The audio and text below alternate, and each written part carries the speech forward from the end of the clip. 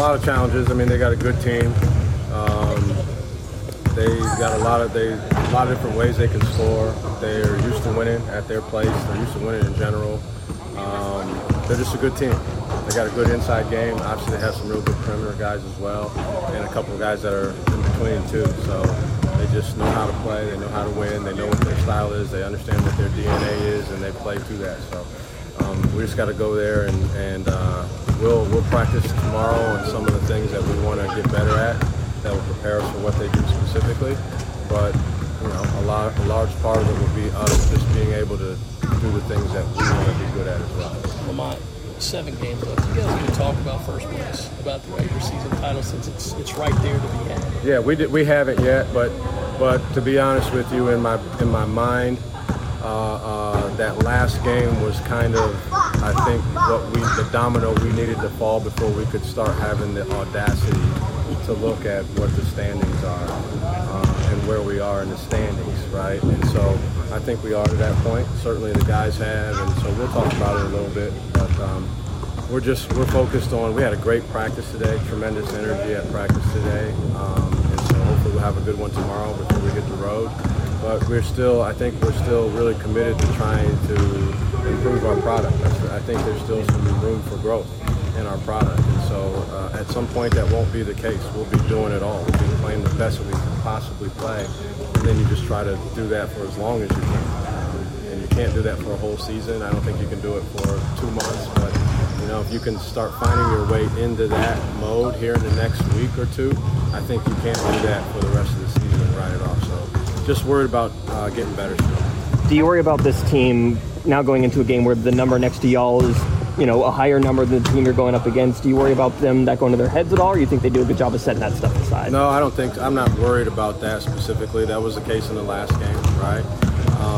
And so I just think I think we've talked about the number, and we joked around that the number shrank over the weekend, right? And the more things that you end up getting done, the number will continue to shrink if you have successes. But we don't.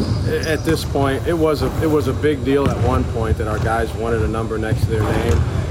I think they felt slighted at some point, so we were so focused on some other things that it kind of took care of itself. That we weren't over the top with the number, consumed with the number anymore. And so I think that's where we are. Auburn's gonna play incredibly hard because that's what they do. It's a home game for them. They're in a race with 7 games left, and we're a team that's also in the race, okay? The fact that we have a number and where it relates to their number, I think there are so many more factors that are going to motivate them to play really hard regardless. That, by the time it gets down to that won't be as much of a factor. But we'll just have to get prepared to go in there for a real battle. How have you seen these guys managing the pressure throughout this year, and what are some of the conversations that you've observed them having amongst themselves? I think we've all had a plan of what we wanted to do and what our own expectations were. Obviously, in November, no one's expectations met our expectations, but our expectations have always been high, not necessarily from a wins and loss perspective, but just for how we would approach the game, how we would play with one another, and what that would look like as a basketball team. And so when you have such a high expectation of yourselves that way, I think that you can minimize the amount of pressure that's on you. So I think they've handled it great. We have such a high energy and positive minded group that I think they're just enjoying themselves and having fun and relishing the number of days that we'll still get to practice. We've probably got maybe 20 more practices left with this group. So I think they're really just diving into enjoying the time that we have with each other. Lamont, going back to the beginning of the season, and I heard you about Calmer and Boyles. There's a lot being said. Did you consider him a potential starter, definite starter in the preseason before he got signed? Yeah, he was going to start. He was going to start for us. I mean, he had earned that. Yeah.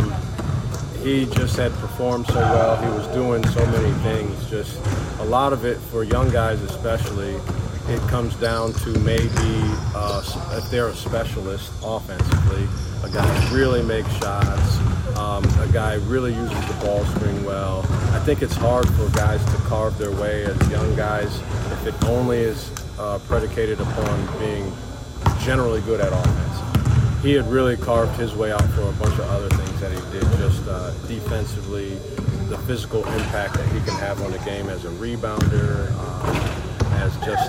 as a ball screen defender. He's got tremendous. I keep talking about his hand-eye coordination as if this was baseball or golf, but he's got tremendous hand-eye coordination, and that serves him well in some of the things that he does too. But yeah, he had earned the right to call for him to be a starter before we started playing games this year. Him being a local kid at Florida and then going out to Utah to play his senior year, keep in touch with them, and you just got I just kind of know about him. Yeah, I mean, it's always interesting when you have a local prospect that is signed and committed to you, and then they go somewhere else. And so I thought it would have been good for him to be around here, honestly, just to be able to make it over to more practices, watch games, for me to be able to see him more. You know, when he was in Utah, it was an extremely difficult place to get to, and it's not close to Columbia, as you know. But it ended up being exactly what he needed. I think he just was out there on his own, and there wasn't a lot for him to do in terms of, I think he just had less distractions, and his commitment to, one, developing and changing his body, which is hard for young guys. It's hard for anybody, take my word for it, but it's hard to commit to your diet the way that he did while he was out there on his own. That was really impressive, and as well to just developing his game. He went out there and he lived and breathed basketball while he was out there, and he reaped the benefits of that when he came back here.